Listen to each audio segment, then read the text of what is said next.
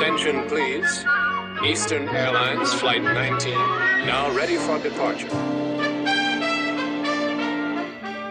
Welcome aboard the Walt Disney World Express monorail. Now, ladies and gentlemen, we're entering the vacation kingdom of the world. There's enough land here to hold all the ideas and plans we could possibly imagine.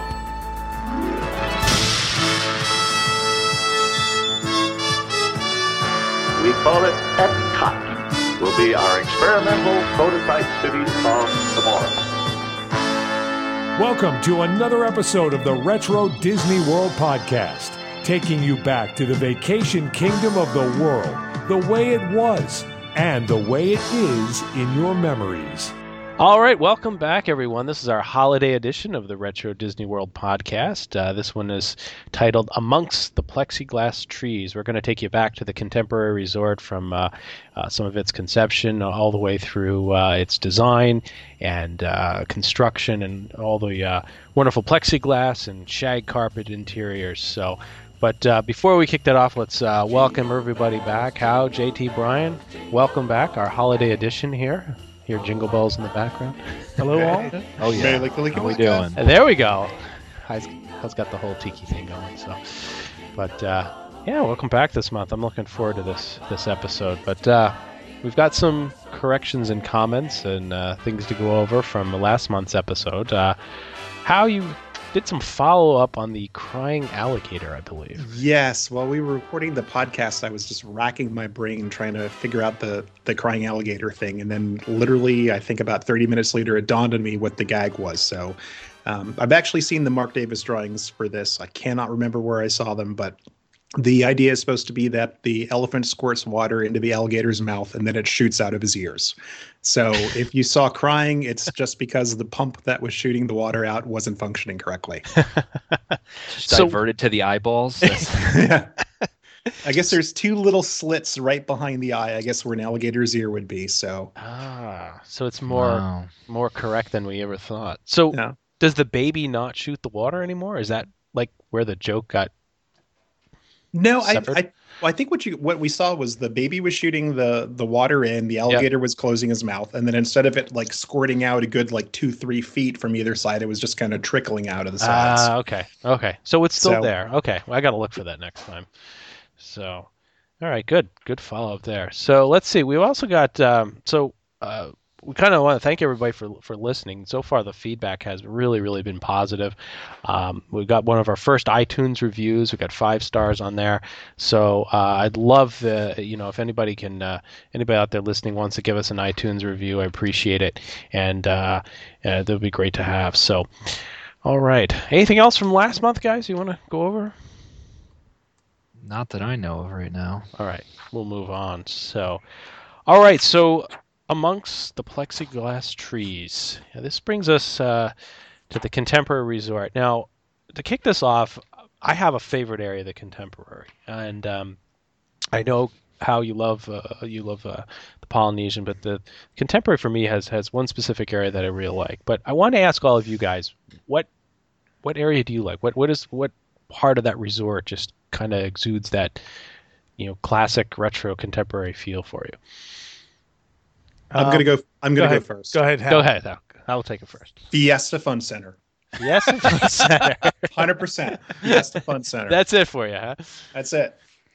All right, we'll get to why there was any Mexican theme to this a little later, but Southwest. Yeah. JT. I mean, if we're talking retro and old, the biggest thing for me, just the lobby itself. Once you finally got upstairs, you finally walked in, just that area, the monorails, the restaurants, all that. That's my big thing, I'd say. So the Grand Canyon Concourse. You got it. All right. Brian? Yeah, I would say the Grand Canyon Concourse and the Mary Blair mural. Yeah. Right off the bat. And I added in our notes the least favorite. And for me, the least favorite is the back end of the resort now, the recreation area, which we'll talk about later in the show, the film that shows how it was at one time versus the hardscaped concrete landscape that it is today. Okay. Mine has to be the Outer Rim Lounge. I for some reason have always gravitated to those little windows peering out on the Seven Seas Lagoon, and just, you also too when the Contemporary, when the monorail pulls in, you look out the other side of the monorail, you see out. But something about the lounge, just looking out over the water, and really, people also say oh, the top of the world lounge, but no, it's gotta be Outer Rim for me. So that's what I like. All right, so let's talk about a little bit about the conception now. How in one of the earlier episodes we went through and talked about a lot of the pre-opening maps and designs and everything. The Contemporary really didn't change much from every map and everything I look at. It's as it was as we see it today, right? Yeah, the only thing that I noticed today that was different from what got built is the old pre-opening postcard shows this kind of hexagonal restaurant-looking thing sitting over the back end of Bay Lake, which ended up being where all the where the swimming pools and things are. But other than that, it looks like it was pretty much nailed down right from the beginning. Right, and it always been white, stark white in some of the drawings, and it really hasn't changed at all. I read a really interesting article in a New York Times magazine, and actually I have it here. It's dated October 22nd, 1972, and right on the cover is Mickey looking out from a monorail, looking as he's going into the Contemporary Resort. And what's really interesting about this article is that it goes into some of the architecture and dives also into how well that the whole area of Walt Disney World is designed and all the new things that they're doing. But what's really interesting is that they took to the Contemporary really strong in this article and really went into a lot of detail. And they pointed out and were very blunt about the fact that, WED didn't have any hotel expertise back then. They really didn't have any idea what they were doing when it came to that. And they had Welton, Beckett and Associates design, and the U.S. Steel firm was involved as well. So they got them involved then, and also I believe another company ran the Contemporary for them.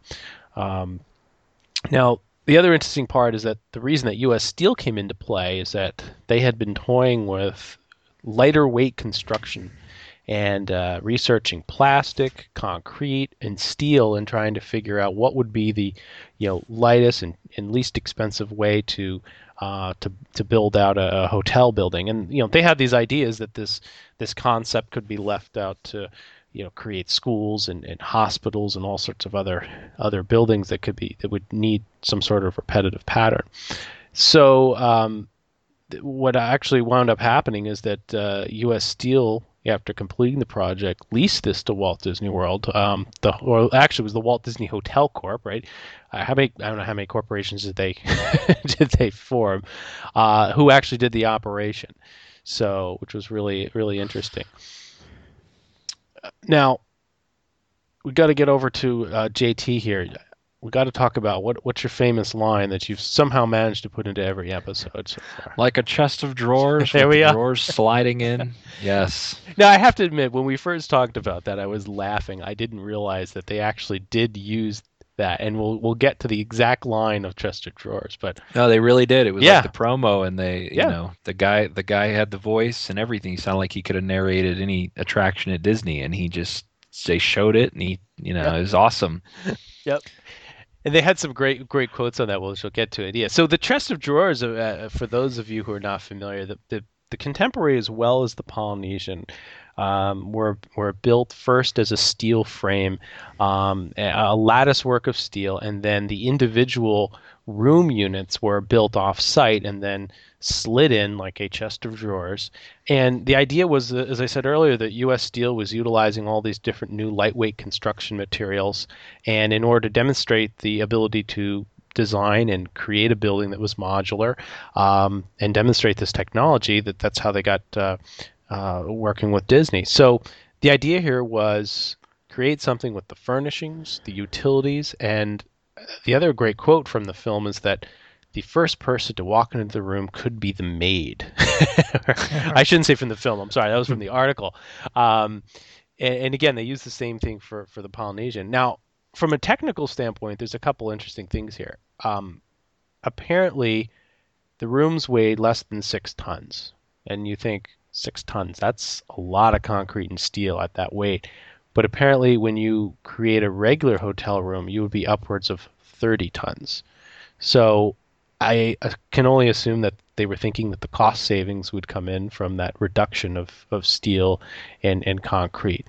And the other tidbit here is that the ability to have the construction site, which we'll get to in a second, was near and on site. And they were able to build the rooms to a 14.5, 15-foot width, which was good because they could then transport them. Since it was so close by, the maximum width for a traffic vehicle at the time was 12 feet. So by building them close by, they could get to the 15-foot maximum and drive them right over. So it's kind of interesting that right there, that tells me that this is not going to be successful if you're thinking about expanding this idea out. Because, correct me if I'm wrong, guys, I believe they wanted this facility to start to make other hotel rooms for other projects once they were done.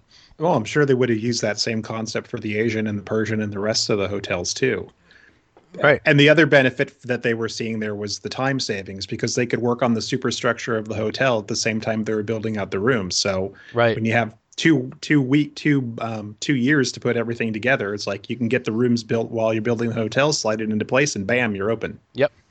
And for everybody that is listening, we do there was 2 resorts, right? Contemporary Polynesian that opened, and then Fort Wilderness. But so if you look at the only 2 that actually had rooms were built with this method. So like every hotel at Disney at one point was built with this method. Right. Yeah.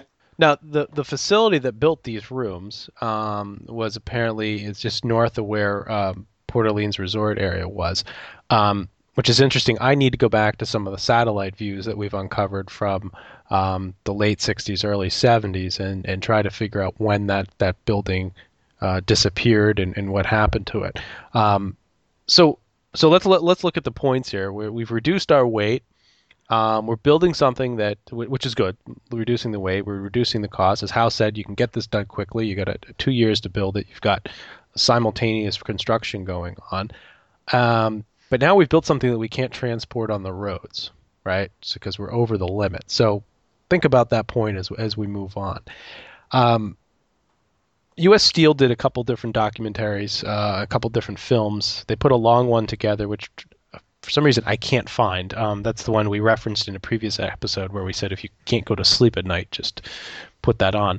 But there is a great TV commercial that was put together featuring the Contemporary. And what's great about it is that it was filmed before the resort was complete. If you look carefully and freeze frame it, you can see some early construction and everything.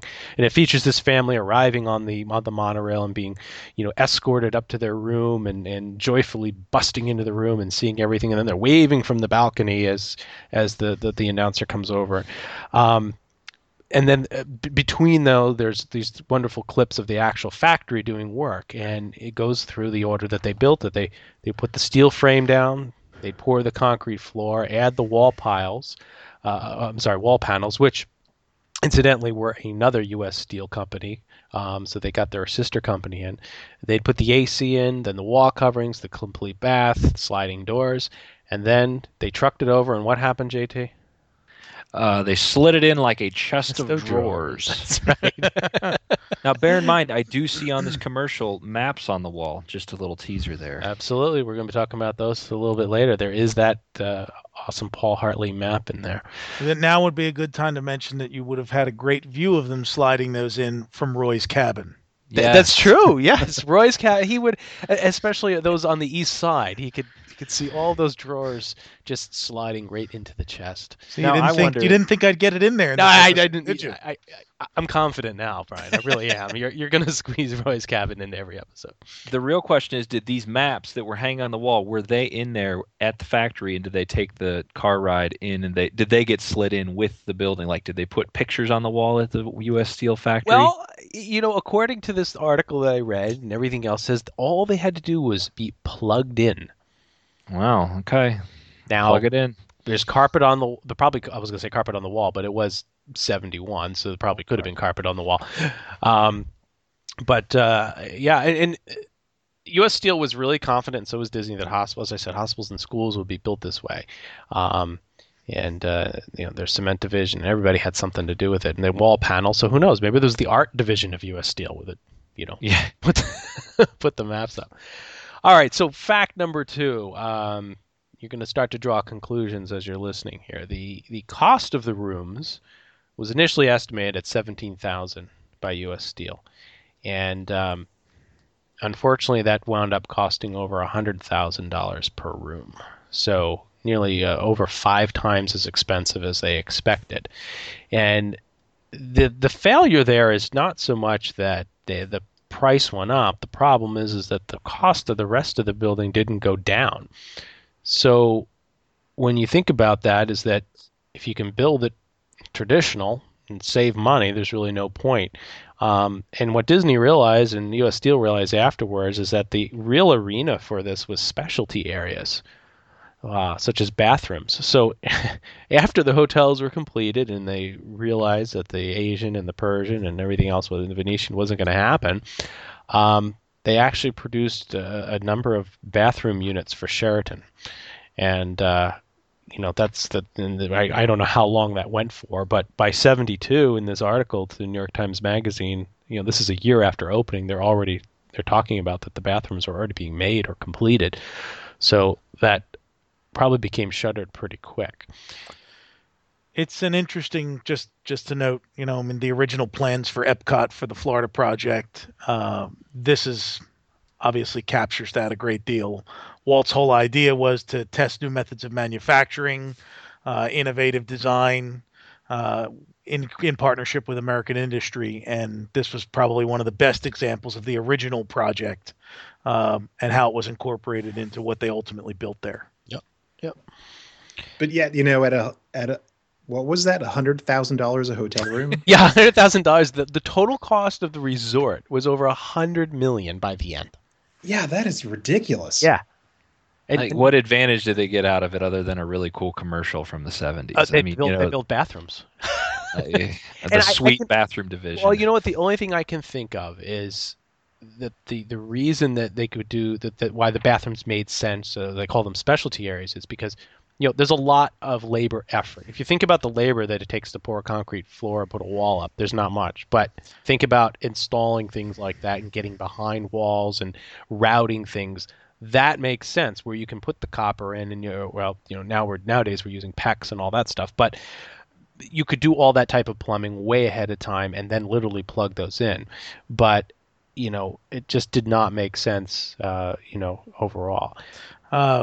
Our inflation calculator, $100,000 in 1971, $586,000 per room. Per room. Can you imagine the Disney Vacation Club rates for that? I got another one for you. In the New York Times Magazine, it does state, and it says why they're charging upwards of $44 a night for the room. So what does that show us? What's 44 back in 1971 now? That's got dollars would be $257 a night. 257. So basically, we've gone higher than inflation.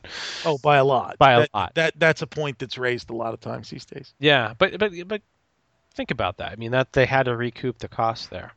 I swear the U.S. Steel went from these rooms to the bathroom division, and then it went to the shower curtain ring division run by Del Griffith. Right. That's where it had to go. They're filled with helium. Connie They're Chung very light. They're very light. Light rings, yes. They're filled with helium. Exactly. Now, JT, I got a question for you. We talk about the chest of drawers. We slide those drawers in. Now, when you get your socks in the morning, you open your drawer back up, right? Yes. Now, what about these? Do you think they were supposed to come back out? I think everybody thinks they were supposed to. Like, we're going to go okay, we're going with the 81 refresh, say. 10 years later, we slide it out and we just throw in the new drawer, and it's those sweet 80s colors, instead of the... Forget the fact that if you look at the construction that there's welders, welding steel beams around these. Forget the fact that it's then encased in concrete around the steel beams that have been welded. Let's just say you could pull them out. Do we really think that renting a crane, setting all that up, the safety of pulling out, something that weighs 6 tons, all that deconstruction, to then put it on a truck, cart it over to a facility where, all these little ants are going to go marching in, fix it, and then you're going to cart it back, pull it back up. It makes no sense that, How many rooms are at the Contemporary? Good question. I don't, in the main. Over 1,000. Yeah. So I just picture doing that like over 1,000 times, the crane out there, and then Exactly. like, oh, my castle view is ruined because they're putting in an extra room. What a horrible idea. Yeah, it doesn't work. So anybody out there thinking that these were supposed to come back out, no, they're not.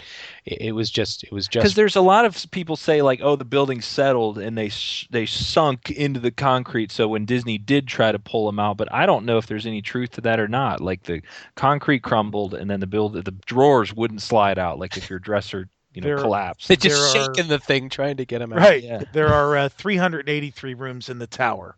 383. Okay. Yeah. Multiply that times 100,000. Go.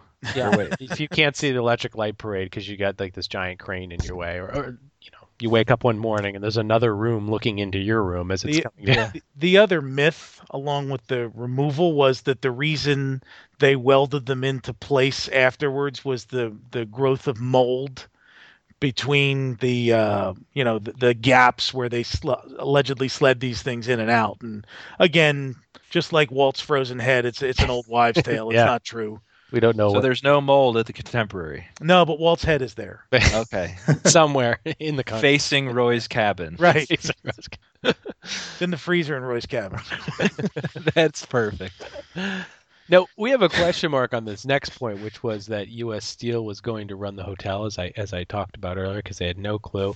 But we have some notes here that they screwed up, deadlines weren't being met, and do we know if that's when Disney actually decided to pick up the task and run the show? How? That is my impression. It's like, Okay. once the price estimates came in and once the person who was in charge of the contracting for that hotel said, oh, no, it's not going to be done by October 71. It's going to be more like 72. Then they were out. U.S. Steel's interests in the hotel were bought out, and Disney started the Buena Vista Construction Company, and that was the end of it. So that's when they decided, all right, we're running this thing. We're done, which probably some people might argue caused the ultimate downfall of the Disney empire and what we're seeing today. Yeah. Really taking over that portion of it, yeah. Yeah, because if they had continued to not run the hotels, you would not have that situation that we have now, where the hotel bookings and the DVC are the thing where all the money is, and the parks are just there to like fill up hotel rooms and sell DVCs. I don't know. I just can't imagine, 14, 15 Swan and Dolphins, though, as long as the architecture was cool. Yeah. The big black hole in the top of it. Don't start that rumor. Don't even start that rumor with me. Don't start. All right. Now the design. It's funny. I read a couple. Like I said, I read a couple of the articles. The New York Times one. There's a couple of the other early pre-opening stuff, and they all harped on the following topic. It says, longer than a football field. It has a 10-story atrium, soaring heights, open concourse, monorails gliding swiftly and silently through, and that whole the Grand Canyon concourse. I don't know. It's JT. I think it was you who said, Brian, that's you were just that's your epitome of contemporary here. And I this is kind of, I want to talk about the design and the decor of the area here. I'm kind of getting my head ahead of myself, but when the Contemporary first opened, there was the motif, and then the style at the time was quite a bit of orange. There was a lot of Southwest design to it, and obviously you had the Mary Blair mural with the hidden 5-legged goat, as most people know, and the plexiglass trees that we're referencing right in the title of our podcast here were literally these trees made of different shapes of plexiglass that were inserted amongst each other at different angles and went down the length of the concourse, and they had these lamp shades that would come up and almost look like, I don't know how to describe them. The steel was a fountain that came up and around with these great balls of glass surrounding the lamps. But I'm going to ask a question here. This sounds silly. I've been to the Contemporary many, many times, and fortunately, it stayed pretty truthful, right, to its original design. Other than some of the decor is obviously not as garish as it was back then. Am I the only one who gets confused? Oh, I think you mean awesome. Awesome. I'm sorry. You are. I do admit it was awesome. Yes, it is. But am I the only one that always gets confused of which side of the concourse I'm on and which way I'm facing? It's always perplexed me. I don't know why. Monorail's kind of on one side, and then I don't know. It doesn't matter. I'm always screwed up with it. I've just always entered from a boat from Fort Wilderness. You walk in, you go through all that conference area, and then you go up the escalator, then boom, right in there. That's kind of, to me, the entrance. You could just go wherever your pal Mickey tells you to go. Hey, yeah, pal just Mickey. Listen to your doll, and you go that way. Speaking of escalators, actually, though. Yes. All right, this always bothered me. The monorail exit. Tiny escalator problem. Yeah, well, come on. What is up now? You go that long distance in the switchback, and I kind of get that, because if you got a full monorail coming back from the Magic Kingdom, I mean, okay, that thing's packed. Maybe it's also for evacuation purposes too, just in case. But yeah, you go through that long corridor, then you make the left, you do the 180, and come right back, and then you get to this escalator that is so narrow. I never understood the design of that. We couldn't have two coming down. I mean, you think about the throngs of people coming out at the end of a day, and then, still to this day, and the monorail, the escalator dumps you into this tiny little area, the bathrooms and water fountains. That area just never seemed to make sense. Well, there's a lot of bottlenecks and weird. I think Hal will probably educate you on the. Well, I was just going to say people were a bit smaller in the 70s than they were today. So and the crowds were smaller, and mostly it was hotel guests utilizing the facilities in the hotel. Why do you have to walk 35 feet down and 35 feet back? Well, I think part of it is the fact that there's always been commerce, restaurants and stores on the first level, and you can't very well have escalators, dumping you out into the middle of the shops and everything else, the way that they have it set up right now. Yeah, so I think I have 2 points that I don't know if this is definitive, but might sort of help maybe get some things moving in the right direction. Just calm me down. I mean, I'm a little disturbed. So the first one is now think about the Ticket and Transportation Center. Think about everywhere that you get in and off of a monorail. How many sides are used for ingress and egress of monorails? Yep. 2. Yep. On the way that platform is set up, you're only allowed to get in and out of one side.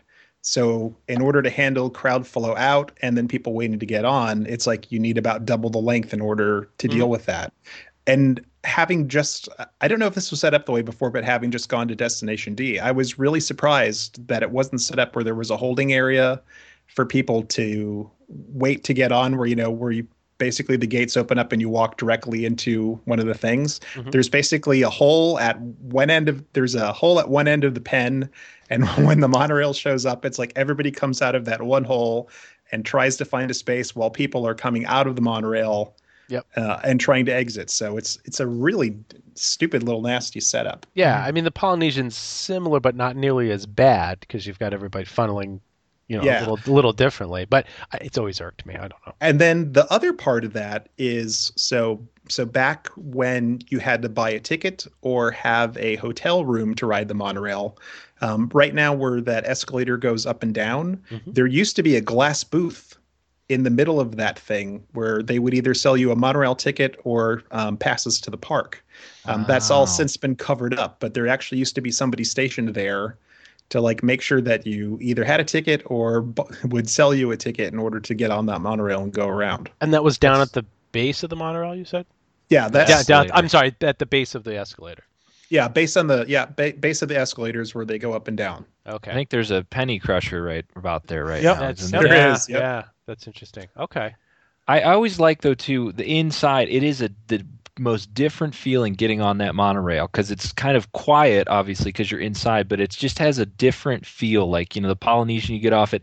The Contemporary has its own unique feel, completely indoors, it still, to me, feels retro to this day, even if it does have new carpet and everything else. And since we're there and it's a holiday episode, I'll throw in our little widget here.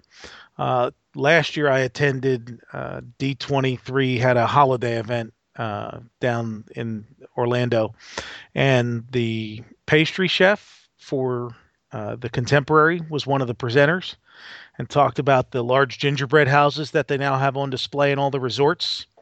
One of the things they did not account for is the vibrations that the monorail coming through causes. So the first year that they did the gingerbread house in the Contemporary, pieces of it started falling off the first day. That's awesome. And so it was like a month-long engineering lesson for them to how much, basically they had to design it the way they design skyscrapers now to be able to handle the winds.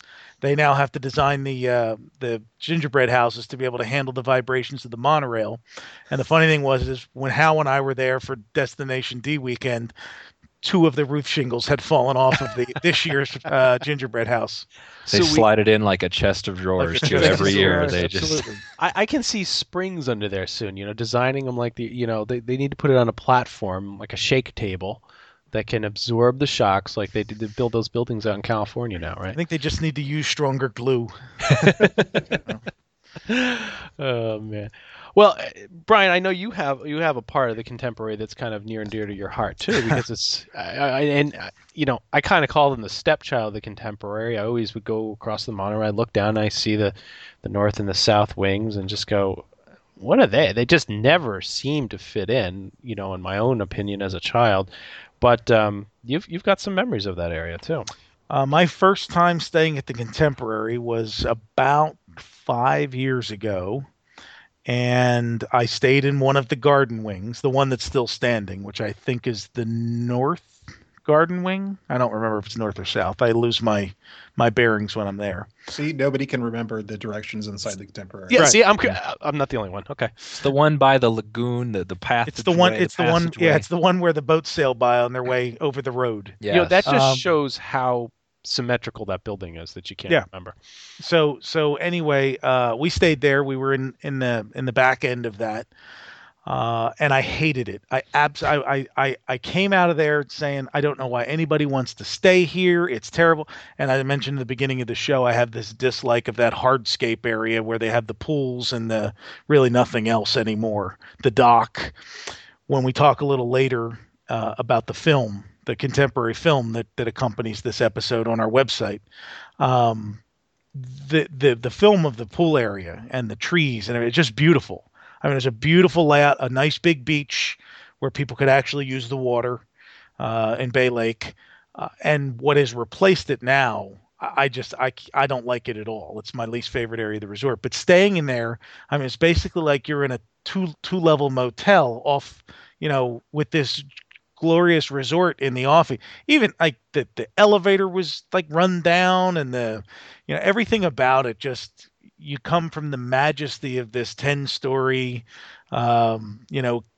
Grand Canyon Concourse Tower that's iconic and has a monorail going through it, and all of a sudden you're over here waiting for Tom Bodette to let you in your room at the Motel 6 next to the Contemporary. Well, that's what they were what's really interesting is they were trying to avoid that type of problem that they had at Disneyland, as we discussed in other episodes, so that they didn't want that type of thing popping up, and yet here they are creating it for, I believe, as we said, there was only 300 in the main tower, so 383, 383, and there's 600 and some in the whole resort. So half the rooms are in these wings, right? Yet you never heard of those, in all the PR stuff that we've gone through. You never hear of those they wings. didn't push the nice garden wing on the right. It's a garden view. And truthfully, I mean, we referred to it a little earlier, but the change in direction for the organization as a whole.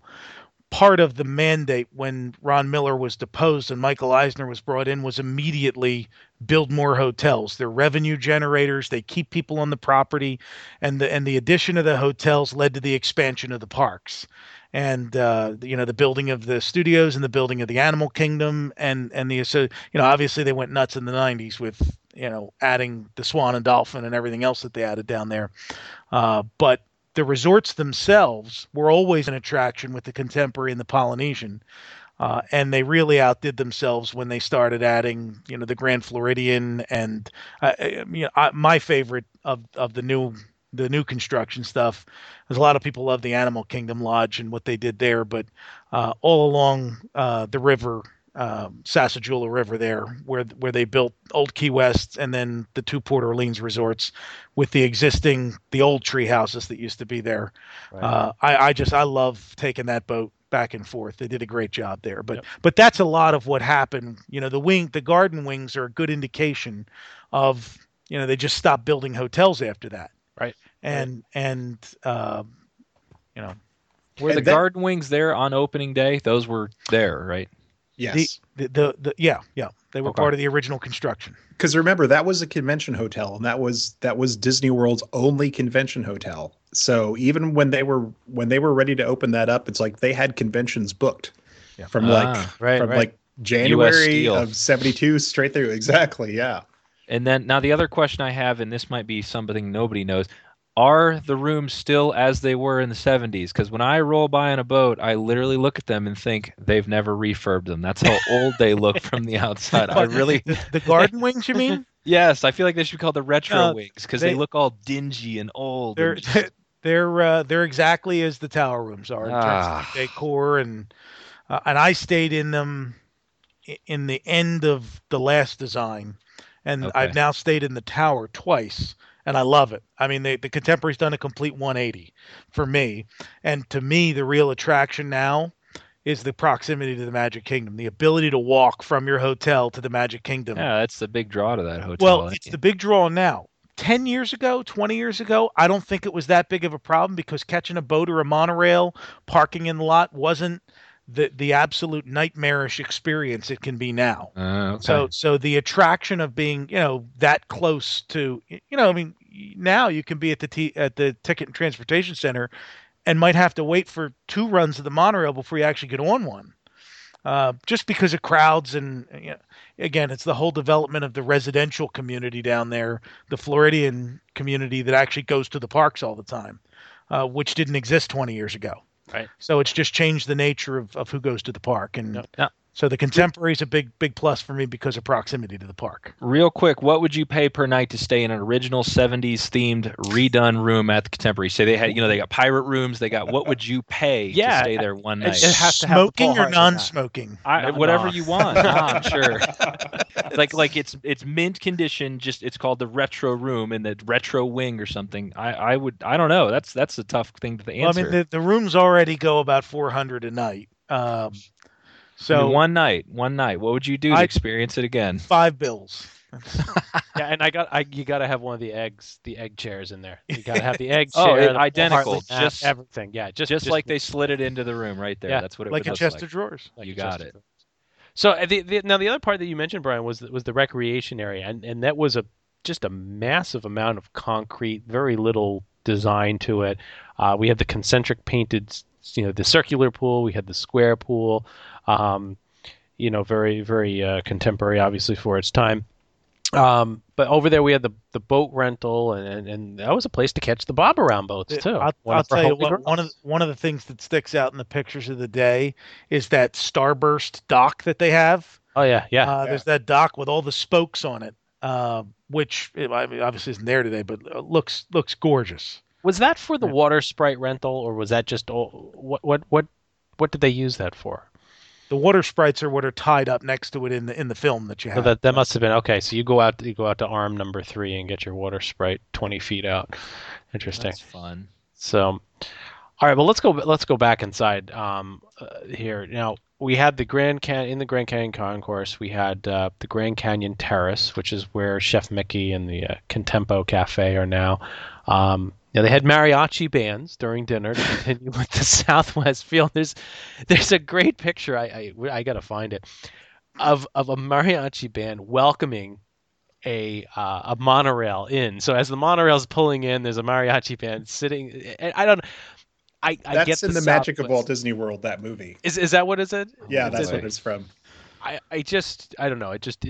I never drew the Hotel of Southwest Tomorrow connection. has a mariachi band in it at all times. Right, yeah. It's a Contemporary. It's a big Adobe, Well, who can okay, I would just like someone to explain to me how you have the most futuristic hotel possible, and then you overlay it with a Southwest America. theme. Yeah, Right. Well, the colors match the 70s, coloring, like that orange and brown stuff. Maybe but, they did the colors first and then said, "Oh, what does But this I've go?" I've never heard anyone say, I remember reading something about like, oh well, we have this giant elevator tower that we need to do something with. Hey, why don't we call Mary Blair and see if she can come up with something? So Yeah. was her design the thing that ended up like theming the interior of that, or did someone have some other bright idea and then that became part of it? It's just so bizarre to me. Because you would picture it looks like something in 2001 or something. You go inside, it's like, but not, boom, you're in the Southwest, in the Grand Canyon Concourse. Right. And then every restaurant, it's like all the rest of the colors, as Todd mentioned, it's like everything is then really themed to the nth degree around this Southwest concept. All the ballroom names, the Fiesta Fun Center, right? Everything. There's Pueblo. There's another fantastic picture which takes us up to the top, and I wish I could find it. There is this lounge singer standing in the I believe it was the elevator lobby at the top, and he's standing there with the microphone. He's got this stash and this big Of course he does. Spaceballs type. Oh yeah, of course. And he's got the blue leisure suit on, and behind him is this incredible hexagon shaped concentric circle of yellows and oranges and reds and browns. It's and it kind of sums up that decor that we're talking about in like one picture. And the guy's ready, like, you can just hear him say, well, hey, I'm glad to see you guys are all back this evening. We got a big show for you, Thank you for coming. That was there until the early 90s. Yeah, until they made the what do you call it? That place. The California Grill. California Grill, which I've been to the California Grill. I haven't been to the rehash of it, so. Now, are we going to talk about the top of the world, or we are, because I've got some interesting film of that. One of the guest stars that we're going to have on at some point, David Coolidge. Some of the film that we restored for him actually had footage of Phyllis Diller and Lamb Chops performing up there, and Ben Vereen. I've got footage of him playing the trumpet. Let me jump in. Yeah, it's Shari Lewis and Lamb Chop. It wasn't Phyllis Diller eating lamb chops. I'm sorry. There's my correction. That would be a fascinating film. Yeah, hey, Phyllis Diller's having dinner. What's she having, lamb? Lamb chops. I'm sorry. On top of the world. On top of the world. I stand. It's funny. That's the second time I've made that mistake, because when I first tweeted it out, I said Phyllis Diller, and they'd be like, "No, it's Shari Lewis," and I screwed it up. But anyway, and they also had they had a second room up there, the Gulf Coast room, which they really pushed the flambe at the table. There's a couple pictures of people, romantically engaged in a dinner, and this guy's coming over there, opening up the tray and all this, wonderful stuff. That was the Gulf Coast room, and then you had the lounge downstairs. So, then the top of the world, they also had the big review show, and that ran all the way up until the 90s as well.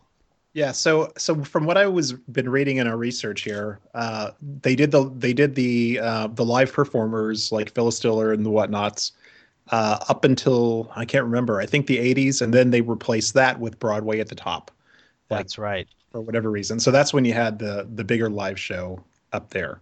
My mom, we went to see that. My grandparents were big on it, and my mom was just beside herself. They came over during Hello, Dolly, and asked her to sing. She was You were mortified. up there? You saw this show? I saw the top. Wow. Yeah, Broadway at the top show. Which, if you're into show tunes, my grandparents, that was they loved, Showboat and all those other different tunes and all that stuff. I picture this area like VIP, though. It comes across me. Was it very or you could anybody could book it? Anybody could book it, but everybody. I remember as a kid, we went up there, and the best part was I forgot to pack a shirt and tie. So my dad had to take me over to the Village Marketplace and get a shirt and tie. So and that was part of my parents' gripe. And we're going on vacation. I don't want to pack a suit and tie and all this. Did you have to dress up to get up there? I think it was highly recommended. I don't know if a tie was necessary, but smoking jacket for sure. It was suit coat required when it opened. Yeah, is that what it was? And then I think they got later on they got a little more lax, but yeah, it was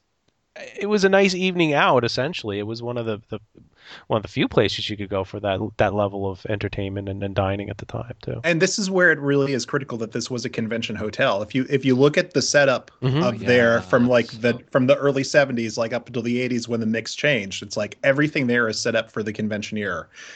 conventions over at 6:00. Yes, you have a nice supper club upstairs to like wine and dine and smoke and drink your bourbons. That And makes sense. You go on the balcony, watch the fireworks, close a deal, the whole thing. Yeah, exactly. Yeah, and then you just go downstairs, and there's monorails gliding swiftly and silently. Stuff to buy for your husband or wife right there in the shops. And, That's right. That's right. But I did mention my first visit, which was in January of '88. At that time, they were doing Chef Mickey's breakfast at the top of the world. And so I was in there. I mean, I ate there at California Grill when it opened, but we had, the buffet breakfast that's now down on the Grand Canyon concourse level. Back then we were in the top of the world. So, which was a very cool place. It was one of the first breakfast buffets I ever had, as a kid. And, cause I'd never seen all these various choices. I mean, breakfast in my house was whatever was being served, and that's what you ate. And were you in line? Were you in line next to the guy with the mustache? He was like hungover, just like, give me these eggs, kid. I don't remember. I do remember my parents making us dress up for everything when we were still there. That was 1988. We had long pants, and I had to wear to Empress Lily and this and that. Oh, I hated it. Just let me give them my shorts and sneakers. It just shows you what you talked about this last week, how big of a deal this vacation was back then, and now it's just everybody just go you can go to. You can go to the top of the world, and I've been up there in shorts and a t-shirt just to get a drink, and then go sneak out and watch the fireworks. You don't need to be up there in a suit and tie. So yep, and there were other rooms up there too. I think they're still there. There's other meeting rooms and stuff. But yeah. Okay, so the next section we're going to talk about here is the Paul Hartley map that hung on the rooms. Not only the Polynesian, but also the Contemporary. And we have a special guest today. It's Chad Lincecum. And Chad is from WDWmap.com. And he has faithfully digitally restored the map that is hung on the wall and has them available on his site as canvassed prints. Chad, welcome to the podcast. Thank you for having me. So give us a little background on how you got into this, how you what your affection is for this map. I mean, it's one of the ones that, we know that there's old ones out there. The originals were on Masonite. And how'd you get into this, and where does your attraction to them come from? Well, my parents took me to Disney in 1973, and we used to go every Christmas time after that. And I just remember we always stayed at the Contemporary most of the time. Sometimes we'd be at the Polynesian. And I just remember just staring at the map and just being infatuated with it, and I just loved it. And ever since they were removed in the early '80s, I always wanted one, and I wasn't one of the ones lucky enough to get a copy. So I did what I could when I got access to it, and I recreated it. Now I've got one of them sitting here, and I mean, for those of you who haven't seen it, again, go to WDWmap.com and take a look. But you've got it completely restored, digitally remastered, so to speak, to the original. And what kills me is that this thing sat on the wall, as you said, to the '80s, and was still promoting the Persian and the Venetian, the Venetian in the Asian hotels. And probably by the time they came down, the Grand Floridian was way into development. Ground wasn't broken yet. But I mean, these things are really great. What areas of the map do you look at and are the ones that you remember the most from taking a look at? I always remember it's the Western River Expedition. Oh yeah, that's what it was at the time when it was drawn. Right. That became a Big Thunder Mountain Railroad. So that was always interesting, because when I was staring at it, nothing was there yet. It was just open space before that was ever built. So I always remember looking at that. And then I always remember the Ticket and Transportation Center. For some reason, there's something unique and neat about that area of the map that I find pretty amazing. Yep. And then what's really interesting, how this goes back to our preview episode, it has the spur line, right, of the monorail going right up to the Persian and having apparently to turn around and come back. Right. Yeah. And that was the other thing that I noticed. I mean, because you've seen the photos or the reproductions showing how it was going to be going through Tomorrowland early on. Right. But this one doesn't have that. This one actually just goes to the Persian and stops. Yeah, and it's got the STOL port on there. It's got the golf resort with blue roofs, the Polynesians on there. What is also very attractive to this map is just the skewed sense of perspective on it. You have things that are very top down view, and then you have things that are isometric. The Contemporary is off at completely the wrong angle, but the point is well taken. I have to say, Chad, you've done a fabulous job in hanging on the wall too. I've got it up there. It looks really, really, really good. So, Great. Now, how what do you remember about this map? You visited down there when you were, young. Do you remember it on the walls at all? Well, we never got to stay in the hotels because we always stayed with relatives. So the first time I ever saw that map was at a Disneyana sale sometime probably in the late 80s. And at that point, I think someone wanted $350 for it. And we scratched our heads. It's like my friends and I trying to figure out if we could put up enough money to get that. And we didn't. And man, I was going to say, I sure wish that I would have gotten it then, but I can get one now. Right. Exactly. There you go. Yeah, and Chad, tell us a little bit about the sizes and the types that you offer, because they're all stretched canvas or some of them paper. How's it work? They're all on canvas. I offer them either just in a roll, just the canvas rolled up, where you can have it stretched or framed yourself. And I also now offer it actually stretched in a frame. Mm-hmm. So, and I do sizes all the way up to the original was approximately 60 by 48, I believe. And I go all the way down to, 16 by 20. So I have all different sizes depending on how big your space on your wall is. I've got the 24 by 20 is here, and it's a great size. It's not too big, not too large. I can't imagine the 5-footer though. What did you get for yourself? I have the 36 by 36 by 24, I believe. Oh, okay, so you haven't scaled to your to the largest. Yep. So that's excellent. And what's the most common size people buy? Actually, a lot of people buy the really large one. The largest, really? Yeah. Being faithful to the original. Now, has anybody? We were talking earlier on the podcast before you joined us about what would we do to pay? How much would we pay to get into a retro room? So imagine if you can find the chairs, find the eggshell chairs. You find your map on the wall. We put your map on the wall. We could all be back in '71 enjoying a nice room there. So wouldn't that be wonderful? Yeah, I think I'm going to book a Contemporary room next time I go. Take the map, put just it on the one. wall. Yeah, and then boom, there we go. And then just see if the maids or anybody just rent the place for a week, no maid service, and at the end of the week, the whole room's refurbished back to the way it originally was in 1971. And then they'll slide it out and re-update it. You have to fix I always remember the closets. They had these awesome built-in closets there that my sister and I would always run through, and I remember them so well. They had this awesome lighting. They were just amazing. Now, Chad, did the original, as we said earlier, was on Masonite. Didn't it have a silver frame on it? Was there a silver frame on the original? I believe so. Yes, if memory serves, I believe it was kind of like a floating Masonite with a silver frame. Right. So, well, if anybody wants to get their own copy of it, you can go to wdwmap.com, and I believe it's /retro WDW, and through that you get a 10% discount. So that'll help if you want to purchase the map. And Chad, I got to say here, we're going to have one of yours as one of our giveaways for our audio puzzler. So we've been telling our viewers, our listeners, every month everybody has a chance to win a prize in our audio puzzler. And we've been talking about a big prize at the end of 2015. And we've decided, and thanks to Chad, that one of his reproduction maps is going to be the grand prize at in the December 2015 episode when we announce that. Anybody winning the audio puzzler and anybody who gets a correct answer in the audio puzzler will be entered to win the map. So, Chad, I appreciate you having you on here and being able to talk about this. You want to stay with us for the rest of the show here?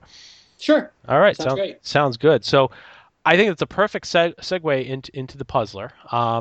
We're going to talk a little bit about the puzzler from 2 months ago. The reason being is that I do apologize. I forgot to actually mention what the answer was. So it was kind of my goof.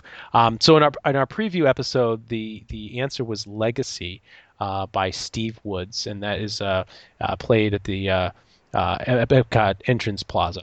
So I never mentioned it. I apologize. And so last month we had one that really didn't have a lot of music to it. It was pretty basic, straightforward, and we got a couple correct answers sent to us, and I have to say that this month's winner, and I apologize if I'm pronouncing this name wrong, it's Carolyn Pongras, I believe, and she guessed the answer, and the answer is actually the World of Motion caveman foot power scene. Right as you would, World of Motion would go up and take you around right up to the entry level into the ride. The first scene was caveman. He was sitting there blowing on his feet, and that was the audio puzzler. So. Appreciate that, and Carolyn, we'll get your monthly prize out to you guys really quickly. And so this month we have another one, and let's play that here and take a listen.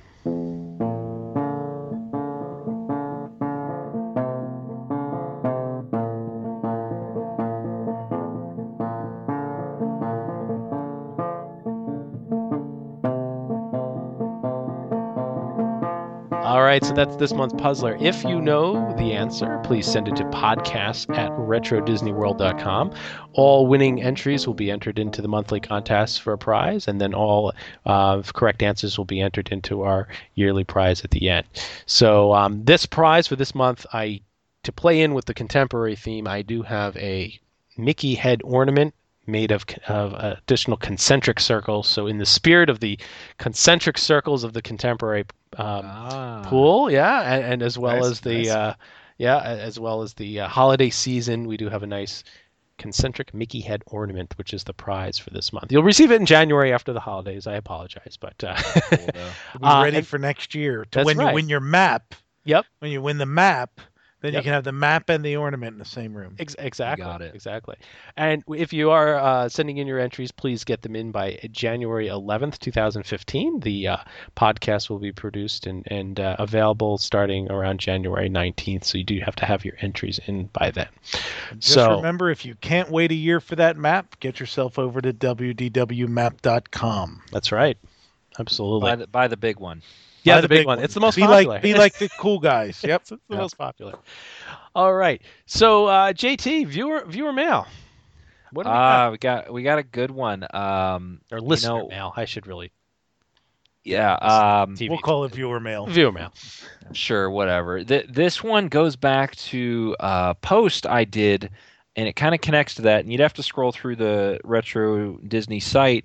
I posted about a Disney globe, and David asks about the globe. He brings it up. It was kind of a globe that looked like, I won't say similar to Chad's maps, but had that same retro feel. It was actually like a legitimate 3D globe, and he says he had one his aunt gave him, and then he says they were giving them out when the park first opened, and he said he couldn't see our post, which I linked to a Craigslist sale in the area. The guy was asking like close to $300 for it, but Hal kind of came in with some info on that. So Hal, you want to answer his question about the globes? Sure. So the globe that he's talking about, it is very much looks like sort of the maps that were put out back in the 70s. So it was a full circle, kind of like a globe that you would see at school. And then the base looked like it was made out of wood, even though it was really plastic. And it actually had the Walt Disney World logo around the base of the thing. It was very cool. I owned one briefly before I gave it up. And what I found out was that was a promotional item that was given to travel agents. So they could put it in the offices. And then when people came in to book vacations, they would see this Walt Disney World globe and hopefully spit it and get attracted to it and say like, hey, I want to go on vacation there. At the time, the travel agencies used to get all kinds of things like posters, and I know from my tiki stuff that people had made like tiki statues and like little menehunes and thing to put in travel agencies. So I don't know how many of them were made, but you do see a fair number of them show up, and they usually sell for about the $200 to $300 range these days. So it's a really great collectible to have. Yeah, it was like it looked like a heavy metal base, and it obviously Disney isn't in a circular shape, so stuff wasn't really relevantly placed to where it was. But I mean, I remember seeing like little water skier on it and the different hotels. Yeah. I mean, it was kind of neat and I saw it. I was like, oh my gosh, this is so cool. But $300 was a little steep for a trinket to sit on my desk. There was one in Mickey's house at the Magic Kingdom when Mickey's Birthday Land was around. So listeners may have seen it as they were like walking through there. I've got Same some exact old- thing. Yep, same exact one. I've got some Wow. old video of that. I'm going to have to check on that. Now, how do we know who drew it? Was it Paul Hartley? I I mean, it's very close in style. It was either him or Sam McKinnon. It's one of those. Okay. Yeah, it's a real loose, nice, cartoony style. Chad, Is can that you, the shag almost that people have been calling it nowadays? That style, or no? Is it something different? Yeah, I'd say Shag was definitely influenced by that illustration, those illustrations. now, Chad, any plans to do the globe? There The styrofoam balls are on sale at your craft store. So you go. I'm waiting for Chad to say he's going to do the life-size Mary Blair mural from the Oh. Grand Canyon Concourse. Already working on that. life size. That would be huge. So, all right. Anything else on the audio viewer mail, whatever we're calling it, JT? No, that was from David. But if you do have a question for us, you'd like to possibly get on the air, any comments, anything like that, podcast@retrodisneyworld.com is our email address, and we'll get that and address it as a group. Excellent. And we should mention too. Somebody had some ideas for some holiday items. Oh yes. We didn't have enough time to prepare, but we are going to be planning a holiday episode. We're not too sure when we're going to do it, but Brian's got that task, and we'll be working on putting one of those. It'll either shows. be for the holidays next year or Christmas in July. It'll all depend on the tiki gods. That's we'll talk to Exactly. Hal. He can help command them. So, Right. so all right, excellent. Well, we're going to move along here to the film restoration. The one that we've picked this month is about the contemporary, and this section of the podcast is brought to us by Pixel. For a thoughtful, once-in-a-lifetime gift, contact Pixel to create pristine digital transfers from your old home movies, videos, photos, and slides. And they also now feature the Reflectera app, and the Reflectera app gives you the ability to store all of your photos and videos in chronological order. To get started today, visit pixel.com or call 1-800-557-3508.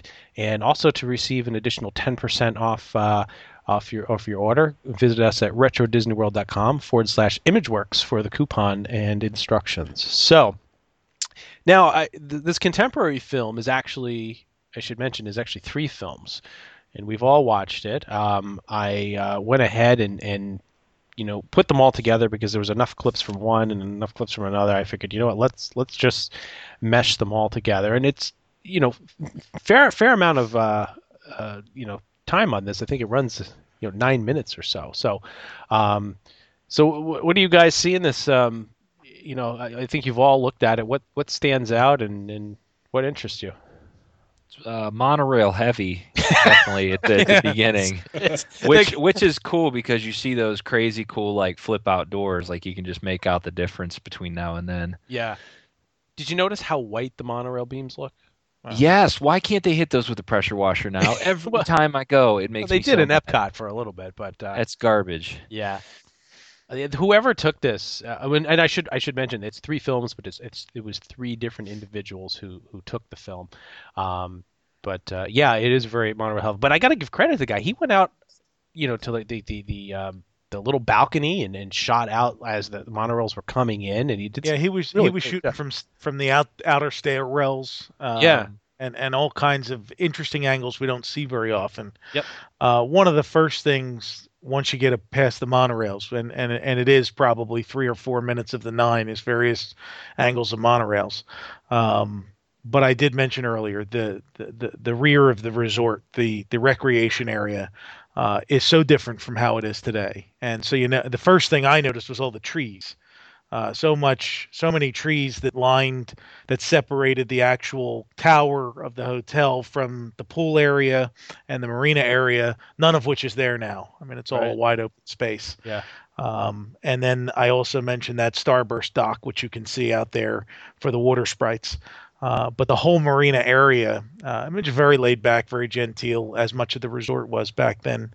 But the neat thing is there's a shot from right along the shoreline of one of the boats, or actually from the boat coming in from Fort Wilderness area over towards the Contemporary. Yeah. He's actually on board the boat. That's about And I the. said- It starts around for those playing at home. It starts around 3:45. So Right, and then at the 4:05 mark, you see a slide. It looks like a regular swimming pool slide, except it dumps out into Bay Lake instead of into the swimming pool. And you actually see a guy going Yeah. off the slide into the there water, he goes. Whoop. which is really neat. Yep. I mean, to see now. And then, of course, the large beach area Right. that's just off there is really a lot bigger than it is today. At 4:15, we hit the one of our holy grails. Well, I guess it's partial. We see the bob-along boats. Or, I'm sorry, bob-around boats.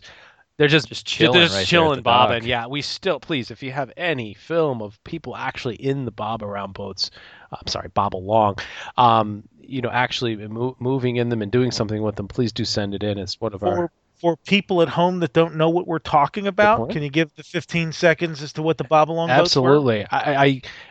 You may have a little more recollection if they had power or how they work, but they were essentially about 7-8 feet across or so. They kind of look like a pot in the water, very colorful base, and they had a very colorful striped top that looked like an inverted funnel. And you would sit in the middle, and through whatever means of propulsion, you would literally bob in a circle around the lake. For what reason or another, I don't know. Was it mechanical or what happened? They were eventually taken out of service, I think, rather quickly, too.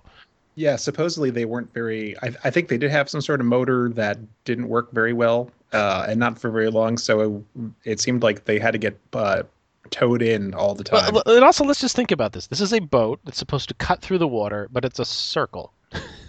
I know I'm not a rocket science or a physicist here, but let's just think about that. Johnny's got to go out. It's going to take you 15 minutes of your 15 minutes of time or half hour of time to get out. As soon as you get out, you're going to turn around and come back in. It had to be pretty slow. I don't know. But I see the kid in the water sprite having a lot more fun than this kid who got the bob around. Yeah, those were fun. I see the kids in the water sprite zooming by the guys in the bob around, Yeah. causing some wake there. Ha ha ha! Just a Yeah. circle. Now there's It's like the kid that got picked last in kickball got the bob around boat. Now, when did they quit with the sailboats? Because I see the sailboats lined up there. How long were those? I never rode a sailboat. Like, when did those disappear? I remember those into the mid 80s. Really? Yeah. How? Any? Yeah, I was gonna say at least the 80s, because I remember they went from there's lots of promo pictures, especially mid 80s, where they have these very colorful kind of sails, like orange and. I have all of the calendars. The park, believe it or not, they didn't do a park specific calendar until 1981. Everything before that was just characters and such, and they went up through. I have them all the way up through 89 or 90. And most of them are heavy on the sailboat shots from the Polynesian beach or off of out in Bay Lake, that kind of stuff. They loved those sailboats. Were they conditioned? They did like it. They had great colors. I mean, the sails were so colorful, and they added so much to every photograph that they were in. It's hard to find a single promotional shot like that's taken on the water where there isn't a sailboat in the background. Yeah, I mean, here I've got one right here, World Magazine. I don't know what year this is. I'd have to try and figure out, but right on the cover, right on the cover there is the sailboat. I remember that, was it yellow and green even into the 90s? Or maybe they were small catamarans or something too. But I mean, is that a normal vacation goer right there with that tilt, riding it like that? I mean, that just doesn't seem like that easy. Like that looks like a professional regatta. Yeah, or I believe going. this is what you would call a little advertising license here. Well, right. Just to, I mean, like, because what if you got it and it wasn't windy? Yeah, and I you mean, got stuck out there. Like, did they create problems or? They're good. 7-8 feet off the water there on the right keel. Once again, the water sprite guy goes circles around you when the wind stops. He just better be careful. So, Doyle rules there. So the other interesting part about this film is it does go inside, and we're treated to monorails again. There's a great shot of it pulling in. If anybody wants to, I'd love to have somebody recreate this carpet online. How you've got some good artistic skills. You should make some backgrounds for phones and that would be tight. I was looking at that yeah, one and there's today. some great overhead shots too. You can probably get some really good idea of what the design was.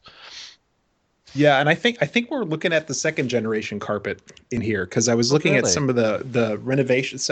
So from what I can tell, when the Contemporary first opened, there was a little bit of disharmony between the Mary Blair mural and some of the rest of the decor. And it looks like somebody came in about mid 70s and tried to homogenize that area. Because I noticed in this case, like the carpet matched the drapes. Somebody came in and redid that carpet where the colors perfectly matched the Mary Blair mural. And I was like, nice job. What was it originally? Do we know? Do we have? I think I've got to look back at some of your earlier things to see, but I think the carpet was updated and it looks like they actually went through the rooms at that time and redid it too.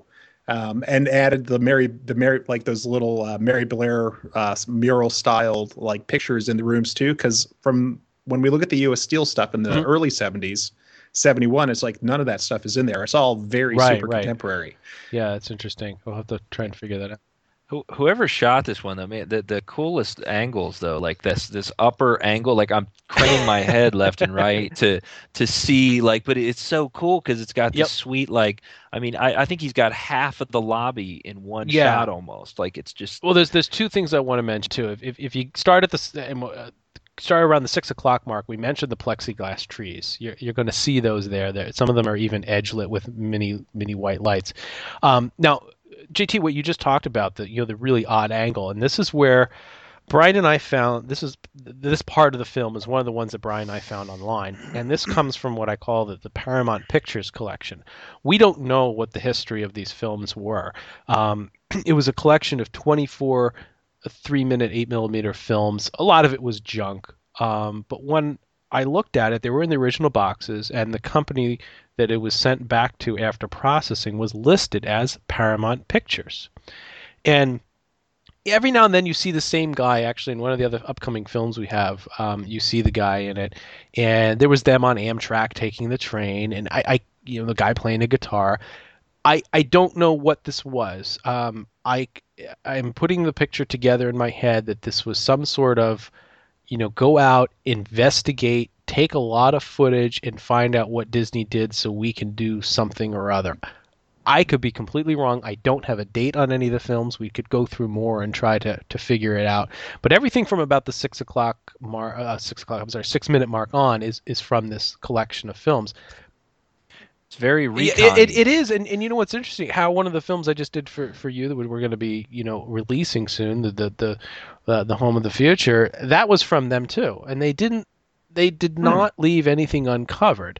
They took a lot of long panning shots. They took a lot of things from different angles that most people wouldn't take. So I don't know. Was this a recon mission? I couldn't tell you, but I do find it very interesting. When did the Paramount theme parks come out? Like 80s? Is that when they kicked out? Like early 80s, like Paramount's Kings Island, like those kind of places, or do we know? Good question. I'm not too sure. Yeah. King's Dominion and stuff. But I think Paramount, if I'm not mistaken, Paramount owned the theme park in Ohio. Where the Brady Bunch episode was filmed. That's Kings Island. Cedar Point's up north. That's Kings Island, and that would have been. I mean, that would have predated some of this. I mean, it would have certainly predated the film because I think the film, Todd, was dated 78. With Housing with the carpet, I guess we don't really know when this was refurbed. We could probably try to make a good guess, and I've got a lot of their other films that we could use to tie in a good picture. 78 seems pretty consistent from what I know about the time. So you're thinking this is around 78, looks to be right. Yeah. That would work. Like you said, I mean, you look at the 8-minute mark, and this guy's got, like you said, JT, you're craning your neck.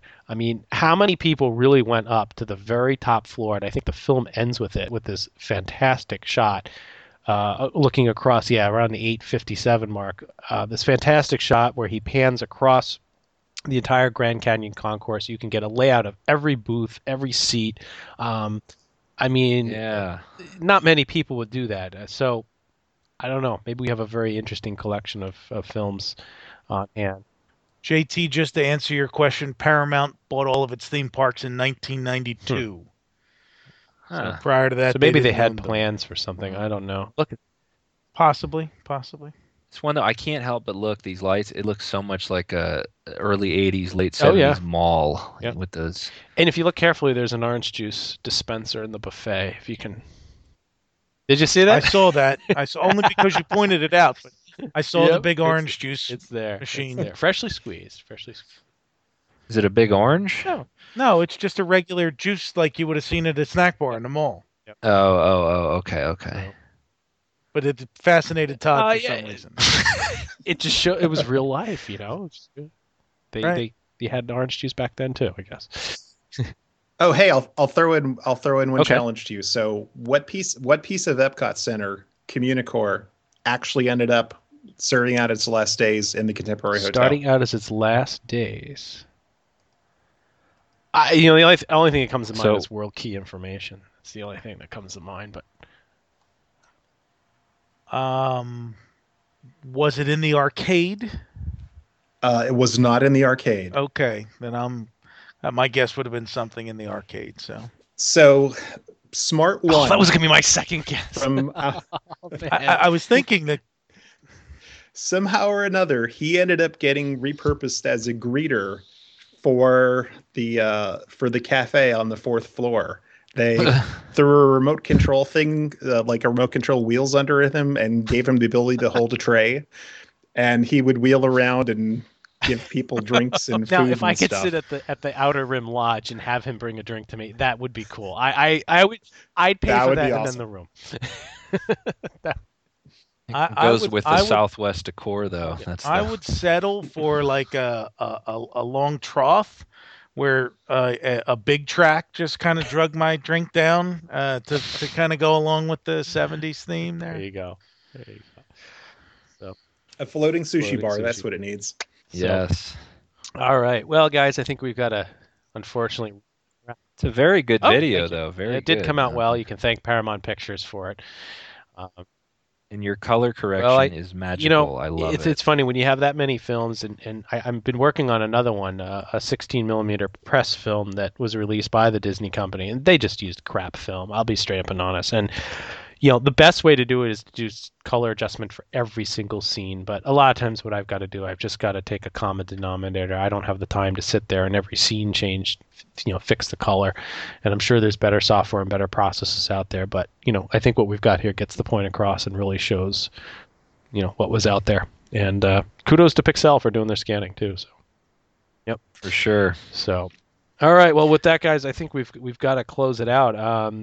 Let's do some thank yous and sponsors, and then we'll talk about what we're going to do next time. Again, sponsors, the film restoration section was brought to you by Pixel.com. Please visit retrodisneyworld.com/imageworks for your 10% off coupon. We also want to thank Chad for joining us for his WW map. Chad, you still there? I'm really glad. Excellent. I am glad to have Thanks, you Tom. on. Yeah, it's really great, and I'm looking forward to see if you make the globe for us. So that'll be your next the next project. Exactly. See what I can do. Get on it, Chad. We also have some other information we'll post in this release. I don't have the full set of information yet, but Chris Buckholes has created an attraction poster, and that attraction poster features all the different ride vehicles of Walt Disney World from original up until today. I didn't count them all, but he's sent us a couple copies to take a look of and look at, and we're going to get you a link to that. So be on the lookout for that. So thanks to Chris for sponsoring us as well. And if you or anybody else is interested in sponsoring this podcast, you can email us at info@retrodisneyworld.com. You can find us at RetroWDW on Twitter. And JT, Brian, give me your Twitter addresses where we can find you. This week I'm going to throw out this month at Hoagie's Garage if you want to follow my foibles on the automotive world. You can find me, Brian, at Brian P. Miles on Twitter. And you can find me, at Liquid Luau. Chad, are you on Twitter? Do you want people to find you? You're not. I am not. Oh, Chad. Oh, you're so not cool. I'm sorry. Facebook, anything? Yeah. Yes, I am on Facebook. WDW Map. All right, there you go. All Good right. shit. So very good. Last time, who chose the contemporary last time? Was it Brian or was it JT? Who chose? That was so me. Brian, I chose that. It's your go, right? What do you have? What are you going to choose for our next episode? I Behind Boys Cabin is Holidays at Boys Cabin. We can do Fort Wilderness. That can be our next resort over there. Oh, please do it. Yeah, let's go with Fort Wilderness Wilderness for January. Because then we can talk about Roy's Cabin. We got the railroad, and all right. So Fort Wilderness it is. All right, well, that does it, and I appreciate everybody for listening. Again, if you enjoy this, we do appreciate a review on iTunes if possible, and give us a rating. If you have any questions, you can always email us at podcast@retrodisneyworld.com. Once again, thanks for listening, and we'll see you next month. Brian, take us out. Do not pull down on the safety bar, please. I will lower it for you. When you and your family visit Walt Disney World in Florida, come stay in this spectacular hotel. It's one of two that United States Steel helped plan and build here. But this is more than a hotel. It's a prototype of a whole new way to build, and we're involved. Everything about it is striking, but most unusual is the way the rooms were made. Instead of being built in place, the rooms for this hotel were assembled in a nearby factory by our American Bridge division. First came a steel frame, then a floor of poured concrete, wall panels from our USS Holmes division. Next, the ceiling with air conditioning built right in. Then wall covering, a complete bath, even sliding doors. When the units leave the factory, they're trucked to the site and fitted into this 14-story frame like drawers into a chest. We're confident that schools, hospitals, and other structures will soon be built this revolutionary way. We not only supplied the structural steel, the cement and the foundations came from our Universal Atlas Cement division. So come, stay at this unique hotel, a remarkable place inside and out. We're finding new ways to build.